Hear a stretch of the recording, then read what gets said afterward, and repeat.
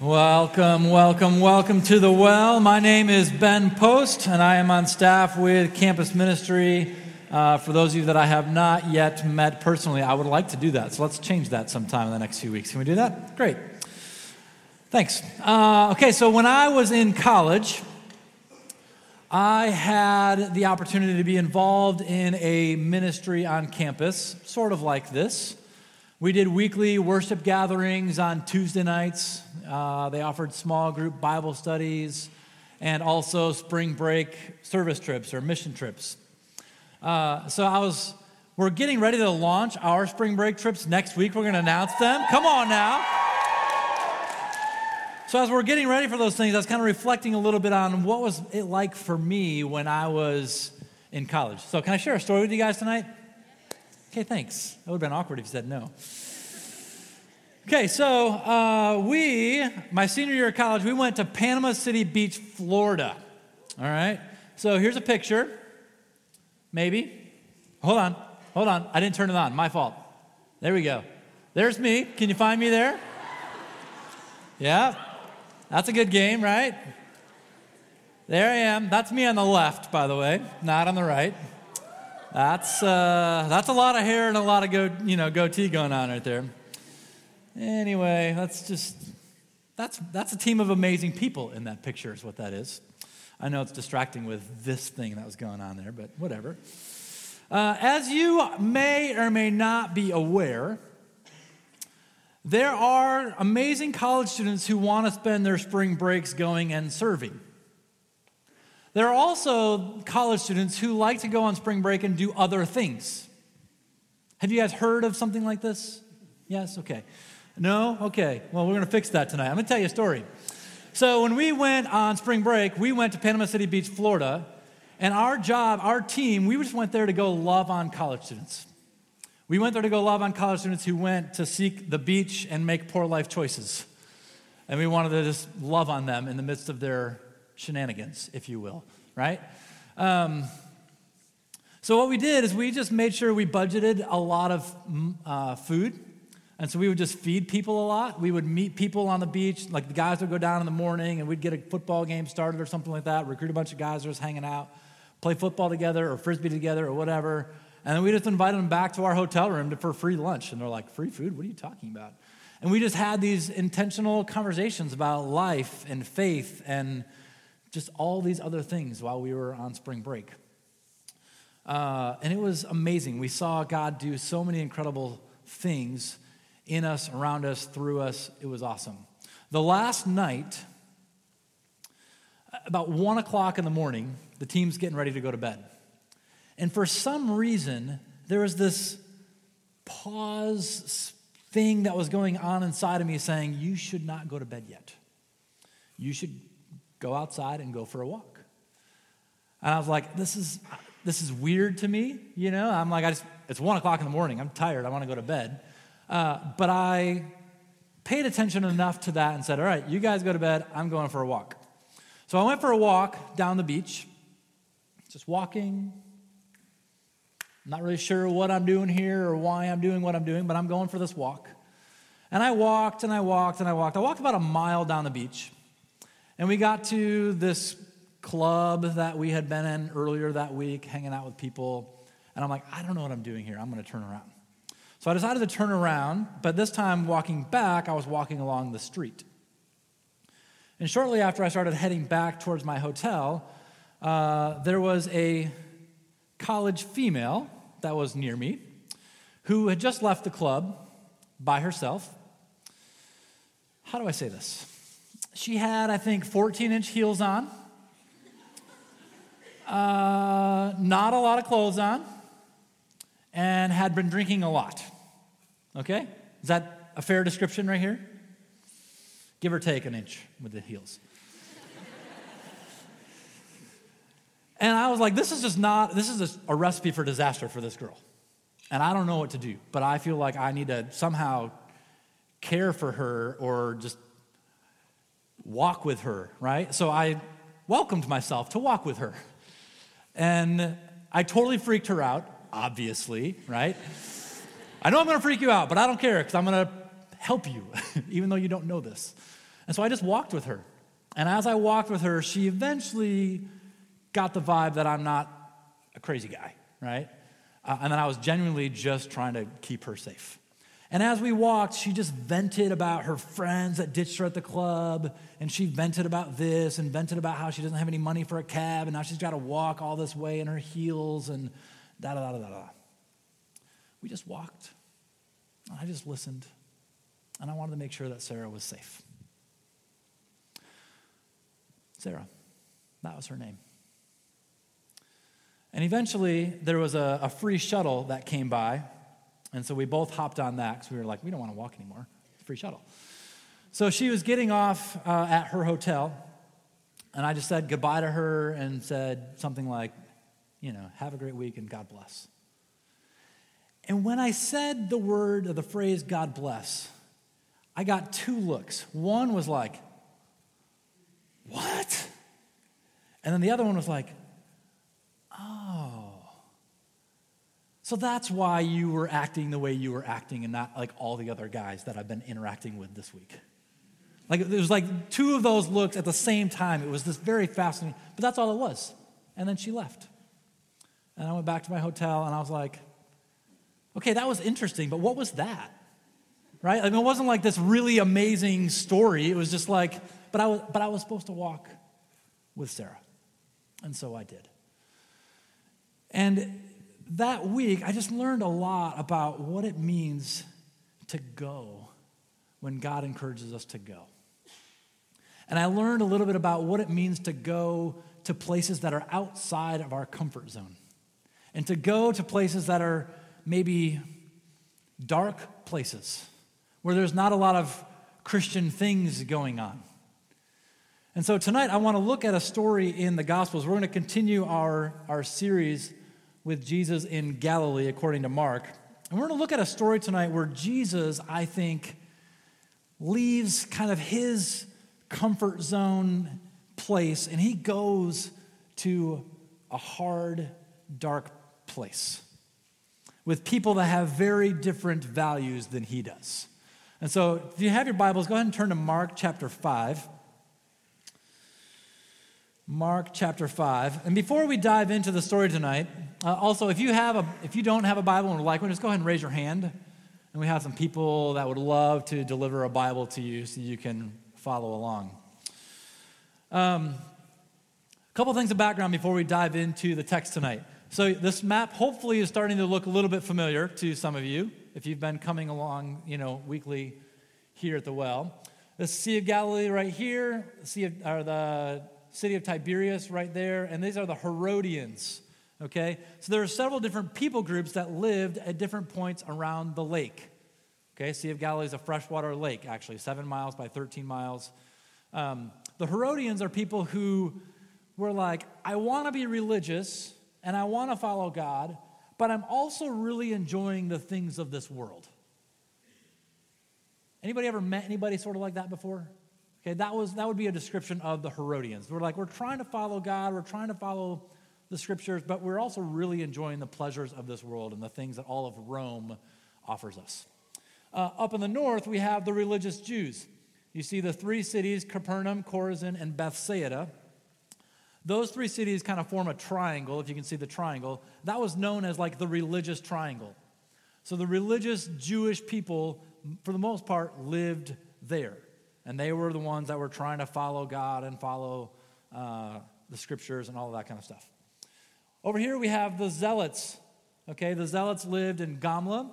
The Zealots were religious fanatics. And they also wanted to follow God with all of their heart and all of their soul. And they also wanted to get rid of people who were not doing likewise.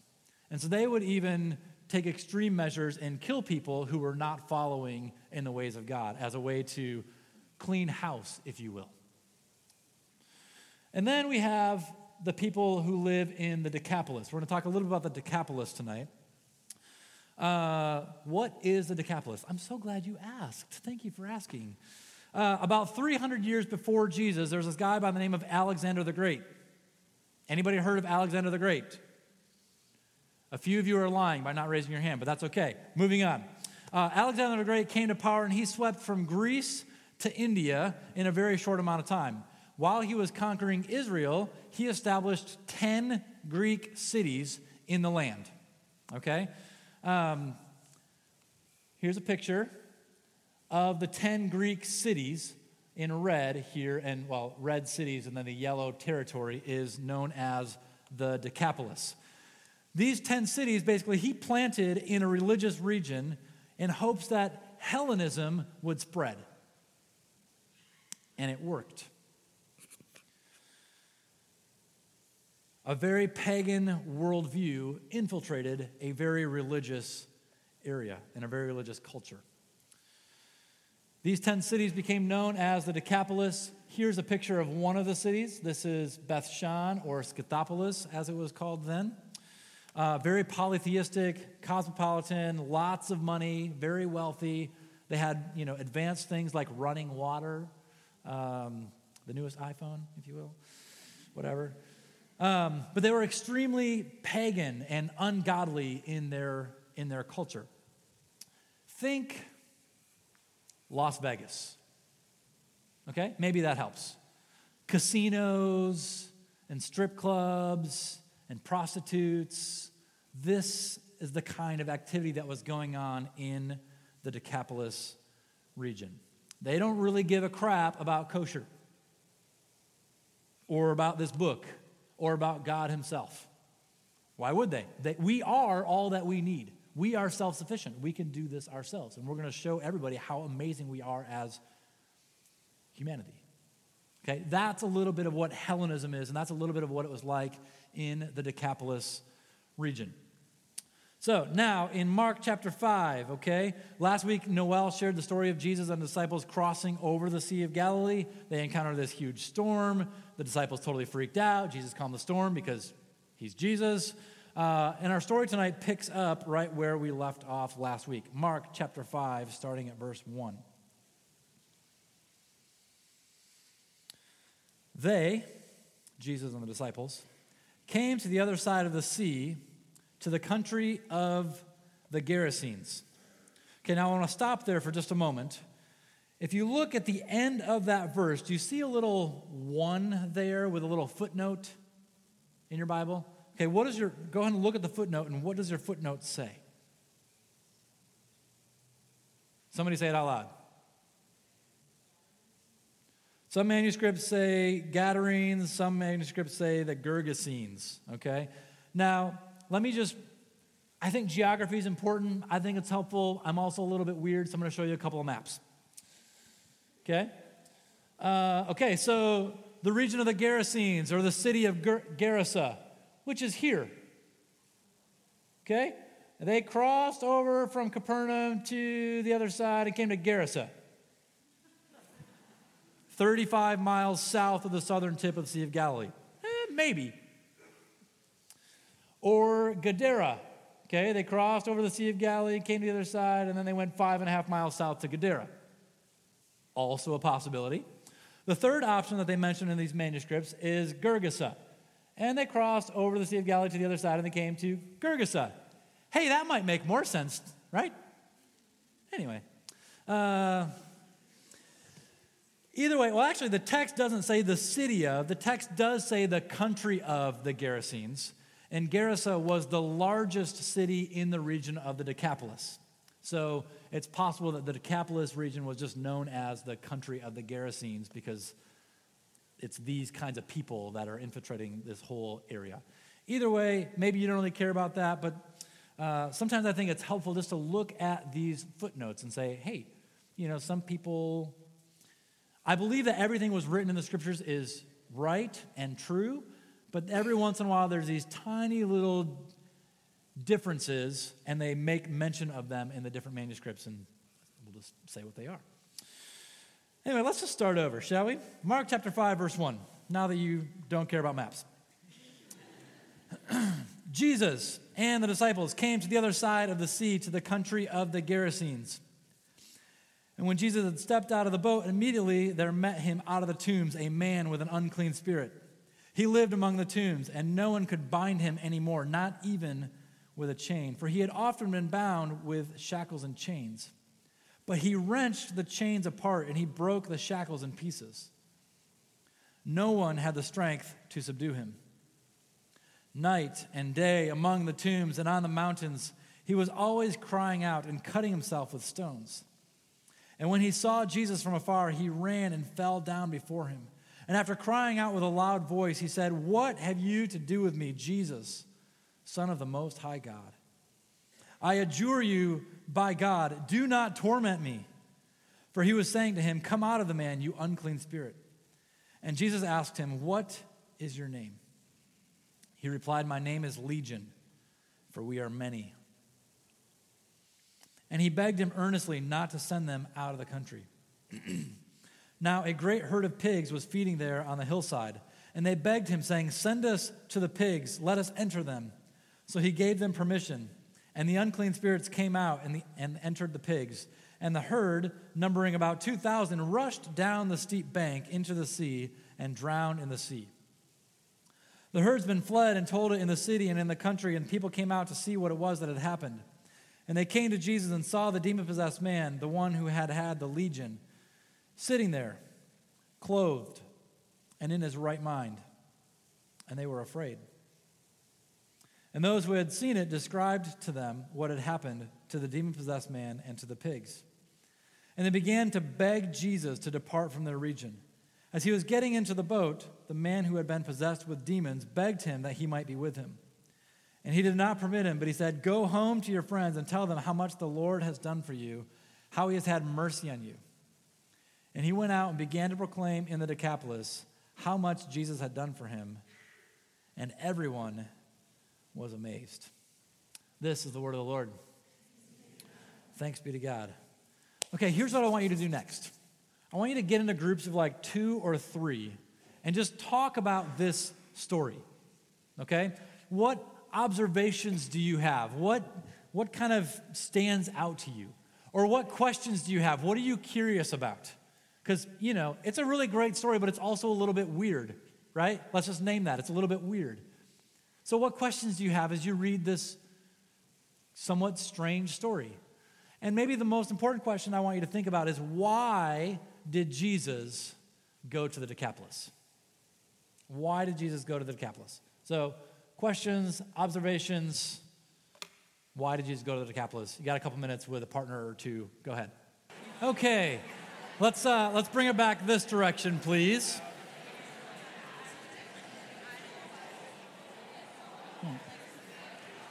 Let's bring her back this direction, please. I am curious what some of your questions might have been. So go ahead and raise your hand. I want to hear what some of your questions were. Yeah. Did the guy have 2,000 demons in him? Very good question. We're just asking questions. I'm not giving answers right now. I don't have all the answers anyway. Scott does. Another question. Nobody had any other questions? Okay. Great question. Why did they ask Jesus to leave after he healed the demon-possessed man? I mean, hypothetically speaking, you live next to a psychotic neighbor. And all of a sudden your psychotic neighbor is normal. Aren't you thankful that Jesus did that? Right? And why are you, anyway, great question. Somebody else had a question over here. Yeah. Why did the demons ask to be put into the pigs and they were killed anyway? Great question. Somebody else had okay, go ahead. What happened to the demons after they went into the water? Great question. Yeah. Why did the demons have a name in the first place? Isn't this fun? Are we having fun yet? No, but seriously, we read the stories, and sometimes I don't think we stop long enough to ask questions. We just read and say, okay, that's what happened. But I think we can learn a lot when we stop and just pause and reflect and ask some deeper questions. Okay, but so what's really going on here? What does this mean? Why did he do that? How did he do that? It's really great to ask great questions. So thank you for participating in this and joining me with asking questions. Like I said, I do not have all the answers. I just like to explore the questions with you guys. Okay, so Jesus is in Galilee.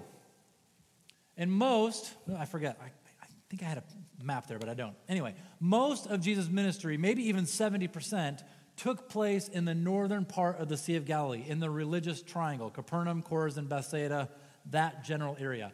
Some say maybe even up to 70% of his ministry took place there. Jesus then goes to the Decapolis. He gets in a boat with his disciples. They cross over the lake to the other side. The disciples are terrified. A, they just encountered this incredible storm, and B, they get their boats up on shore, and the next thing we know, we have this naked, bloody guy running at them, right? They're terrified, and they're going to the places their parents warned them not to ever go. If you go to Las Vegas, this is what you're going to see, and this is what you're going to experience. Don't go there. Jesus is like, this is where we're going. You're like, what are we doing? Jesus and his disciples are outside of the comfort zone of the religious triangle.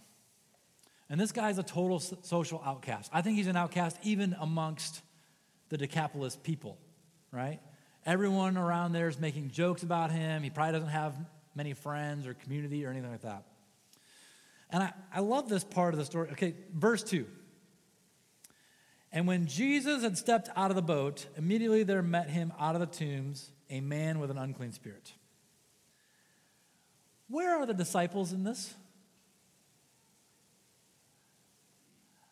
I think the disciples are like, nope.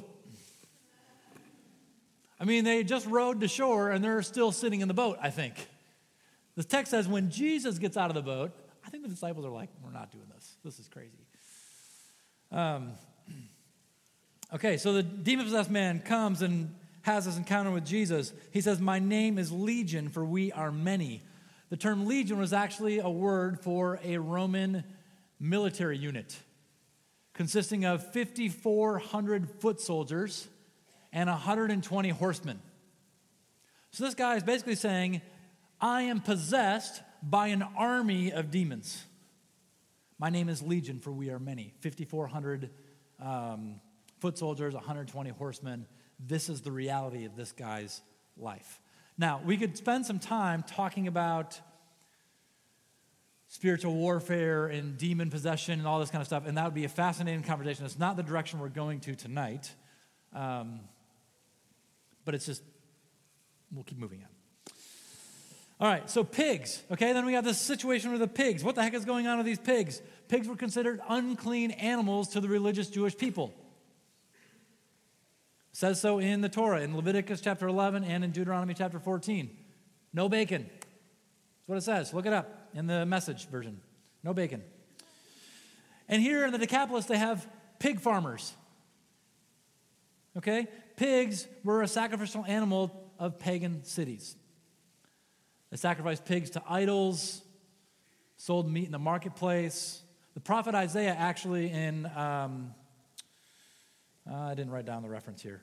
Prophet Isaiah actually lumped pork eaters, tomb dwellers, and demon worshipers all together. You're basically all the same. It was very important to abstain from pork. And at the time of Jesus, pigs were also associated with pagan attempts to abolish Judaism. You could tell that story another time. But therefore, abstaining from things like pigs and not being around pork was proof of your commitment to following in the ways of God. Now, I know this is a weird thing in our culture because I love bacon, right? And what's wrong with being around pigs? I don't really get that. But just think for a second, try to step back into their culture. Think for a second about what's one thing that you know you should not do as a follower of Jesus.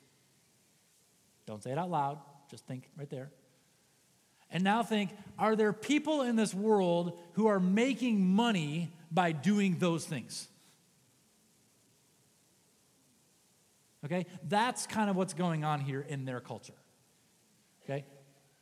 Don't do this. Let's make money by doing this. All right? Okay, so here's a picture of the eastern shore of the Sea of Galilee. This is where Jesus enters into the Decapolis region, somewhere over here. And the story says the pigs were filled with demons, and they ran down a steep hill into the Sea of Galilee, and they were drowned. You can see the steep hill. And the text kind of just assumes I don't know if it's really answering your question, but the text kind of assumes that the pigs and the demons are wiped out when they go into the sea. I can't say for certainty, but that's what it seems like as I read this story. And then the demon-possessed man was just sitting there, clothed in his right mind, and the people were afraid. Why were the people afraid? What were they afraid of? And then they plead for Jesus to leave. It's such a fascinating thing to me. Well, I think one of the reasons why they asked Jesus to leave is he just ruined their economy. Right? 2,000 pigs could feed that entire community for a long time. And he just destroyed it. So I think they were upset with him for that, but I think they might have been grateful for this neighbor who is no longer crazy.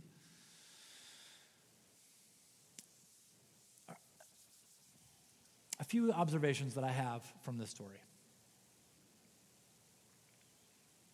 Number one, nobody is beyond redemption.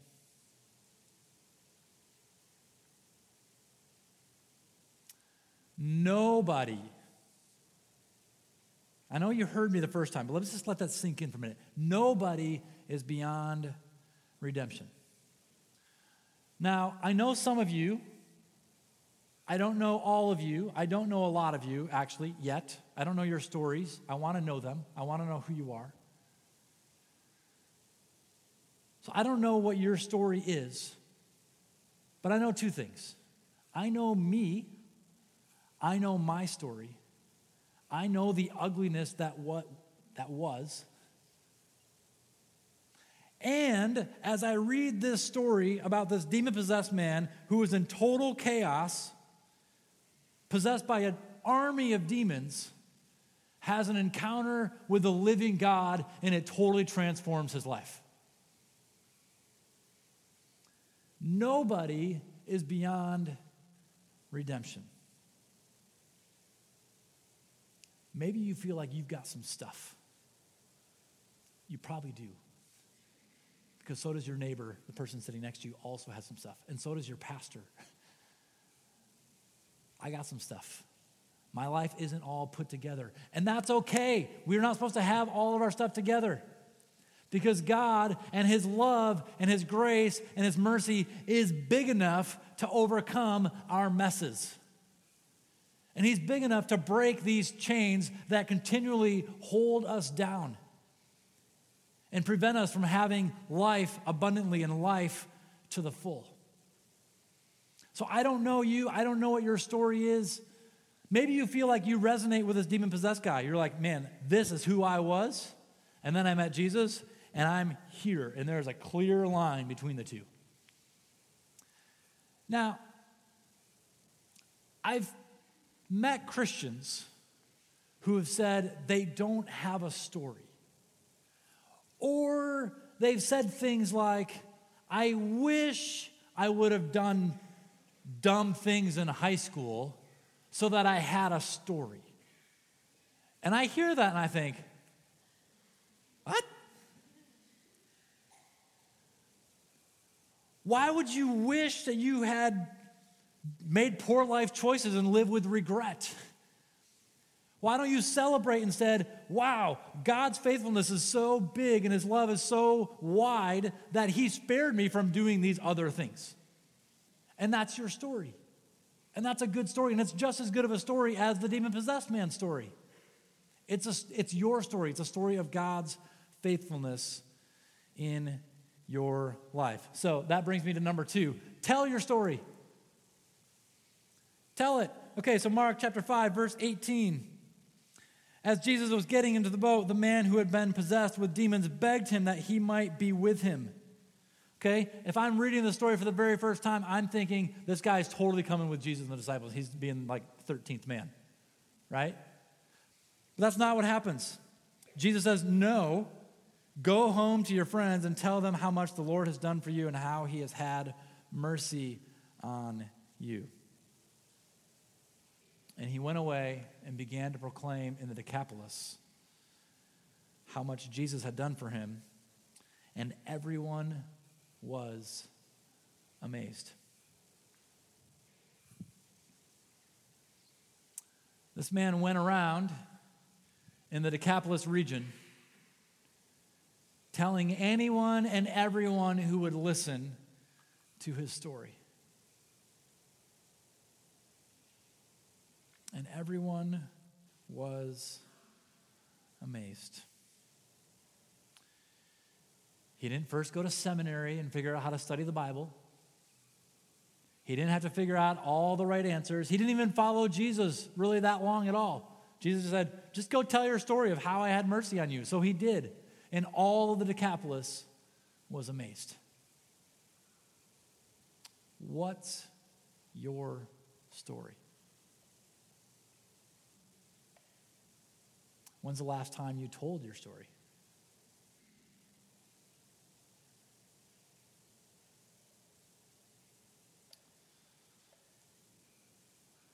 Third thing I've got up there is just the word go. Go to the Decapolis. Jesus and his disciples, they left the religious triangle in the north. They got outside of the Christian bubble. They crossed over the lake to one of the darkest, most pagan places in their world at the time.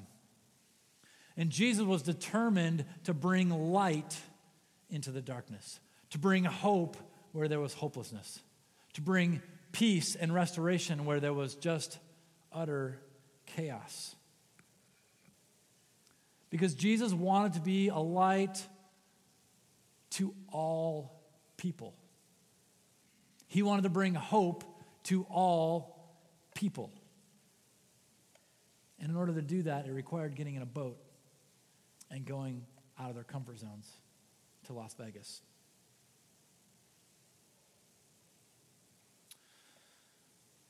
So I'm wondering tonight if we could be like Jesus. I'm wondering tonight if we could think about not just how did he live his life, but also, can we do this? Can we also get out of our comfort zone? Can we also get out of, if you are in a Christian bubble, if you are just living in the cook to eat all the time, can you get out of that just long enough to think about the people that are on the other side of the lake, who are in desperate need of hope and light and restoration in the midst of their chaos?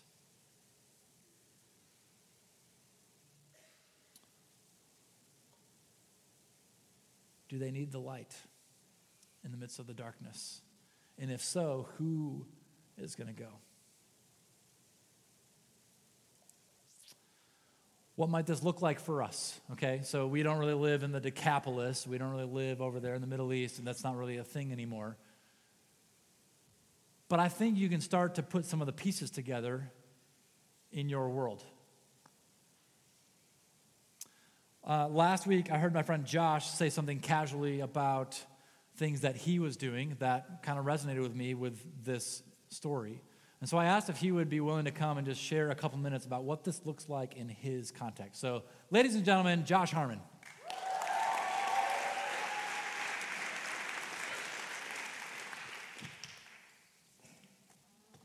So when I came to college, I had one goal: to make the club volleyball team. And so I was talking with the coach during the summer. I was going to training camps, all that stuff. And then I got to school, and I went to tryouts, and I made the team. And I was like, yes, great, mission accomplished. I did the one thing that I wanted to do, and everything seemed to be perfect. And then the season started progressing, and we started having practice and tournaments and everything that comes along with it. And I soon came to realization that this community that I was surrounded by was very different than anything that I had known before. It was a very Decapolis-like place to be. And it was almost really shocking to me because I had never been in an environment like that or had friends that lived very differently than me, whether it was living differently on the weekends or the responses they had to certain situations, that type of thing. And so I continued on my freshman year on the team, just kind of living with a lot of regret and a lot of confusion of, I think this is my community, I think this is where I want to be, but I know that I'm living a lifestyle that doesn't feel right to me and that definitely doesn't fit with what the Lord wants me to be doing. But I continued on with it, and I finished my freshman year, and I kind of left on a sour note and just didn't really have a good feeling about it, and decided to not go back my sophomore year. And so my sophomore year, I really spent time investing into my relationship with the Lord and kind of figuring out how to plant my feet like firmly on the ground and to become grounded and become a person of faith and what it means to love like Jesus and to be like Jesus. And so my sophomore year, I kind of spent my year in the bubble. And it was good. I had a lot of growth, and a lot of good things came out of it. I found my real community and my best friends, and I found what it looks like to pursue the Lord. But I didn't have that Decapolis in my life. And so then, come to the beginning of this school year, I kind of felt a tug in my life from the Lord, like, maybe I should go back to the volleyball team. I'm ready for that type of thing. I know how to appropriately love these people and to just be around that type of community environment.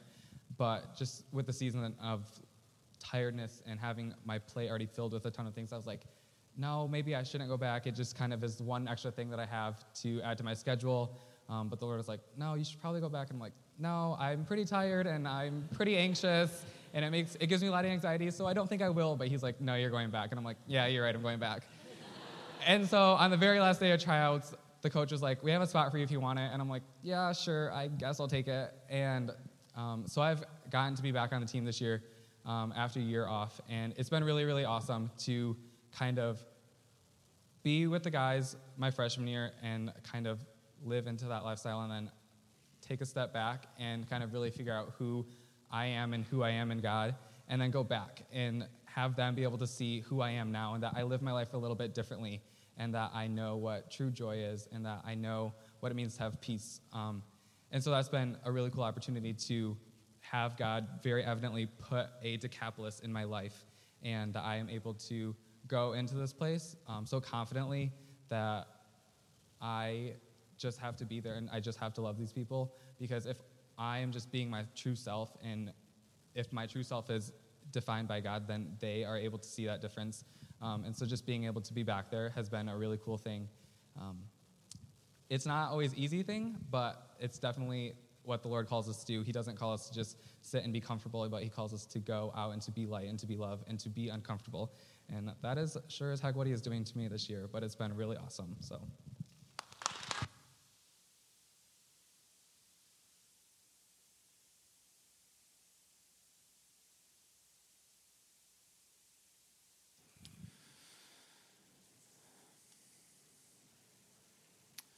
Thanks, Josh. We, 2002, had an incredible week, spring break, Panama City Beach, Florida. We had so much fun that we just wanted to stay, right? You know the feeling? Built incredible friendships, saw God do incredible things, and there's nothing wrong with hanging out at the beach all day, every day, instead of sitting in class in Michigan anyway, right? But alas, we went back, obviously. And a few days after we got back, we went to our Tuesday night worship gathering on campus. And afterwards, me and a few of my friends, we decided to go get late night food afterwards. Sort of like Applebee's, half-off apps kind of deal. But back then, it was the one and only Denny's. Hanging out at Denny's. There were about 10 of us there, and we were sitting there. I'm looking at the menu, trying to figure out what I'm going to order, and our waitress comes to take our order, and I took a double take. I was like, wait, what? And that's why I said, hey, are you? And she said, Sarah. Said, yeah, that's me. Thanks for your help in Florida last week. Also, I saw you in class this morning as well. What? What are you talking about?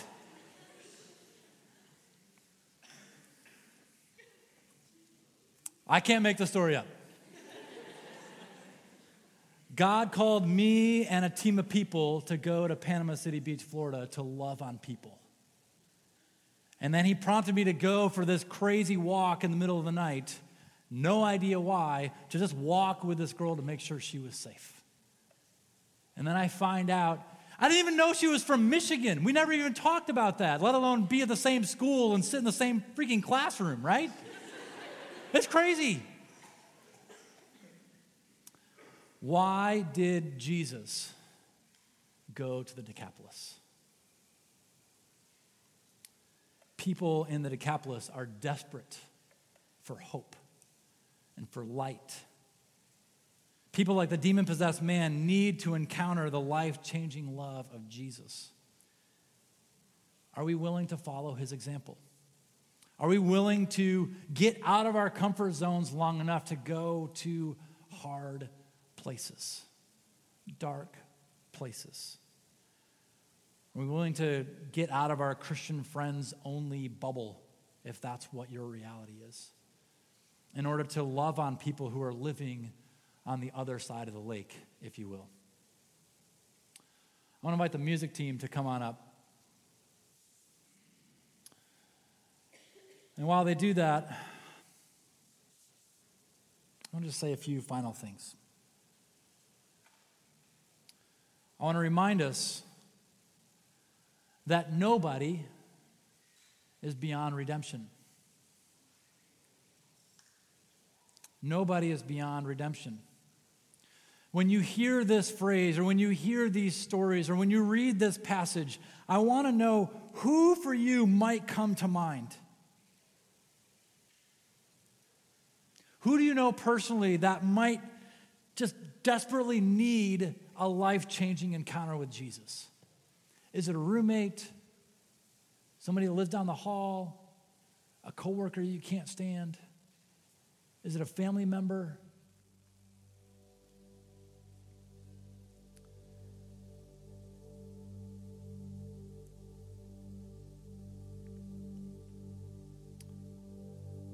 Now, what I'm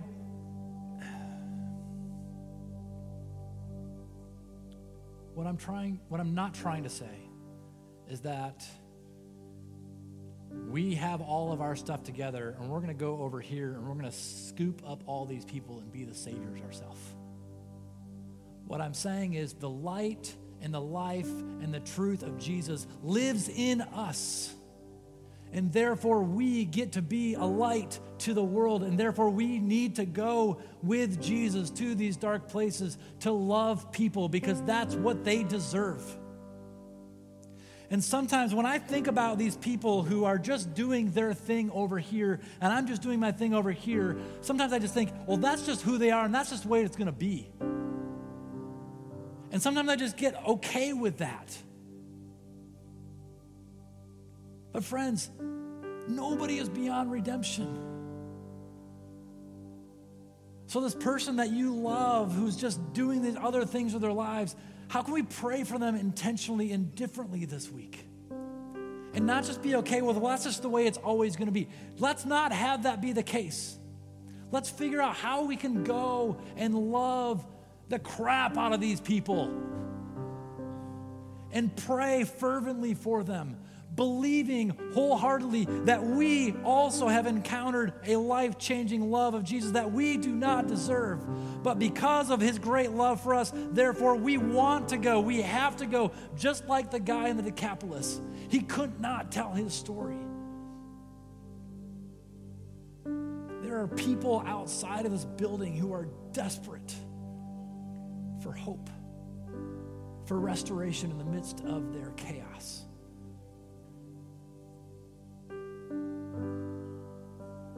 Can we pray for them? Can we love them?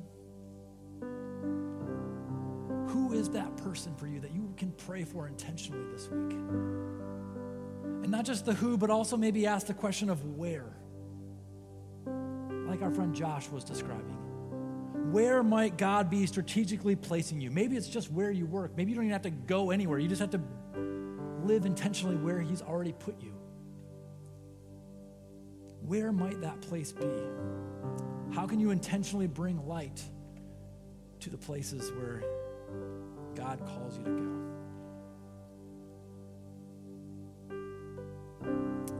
Please pray with me.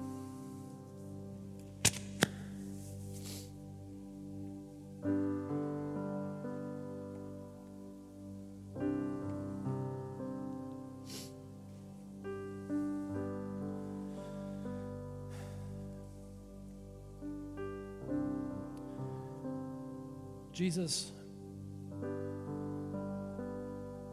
we need you. I need you. I acknowledge that my life is nothing without you. I can't just get my stuff together. I need your love to transform my heart and my mind. And as you do that work in me and as you do that work in us, God, I pray that you will help us to live our lives intentionally with joy,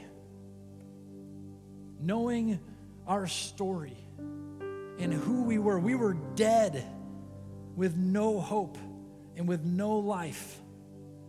And your love and your grace and your mercy are big enough to cover us. And so, God, with that spirit and with that foundation in mind, God, I just pray for the people that we were thinking of tonight. For friends of ours who are living in Las Vegas.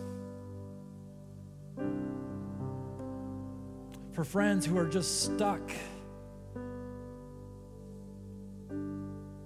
who are being bound with poor life choices and don't know another way out. God, I pray that you will help us to be a community of people who has incredible amounts of grace and compassion and love and not judgment. And God, I pray that you will use us, not because we are worthy or deserving, because you send us to love these people. And they deserve your love because you died for them. So God, I just pray that you will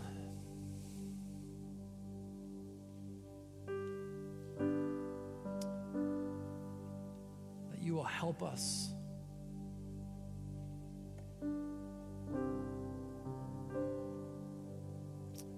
to feel the good news in new ways for ourselves this week. Help us to remember who we were and who we get to be because of you. And God, if there's somebody in this room tonight who has never experienced or encountered the life-changing love of Jesus, God, I pray that you will meet that person here tonight as well.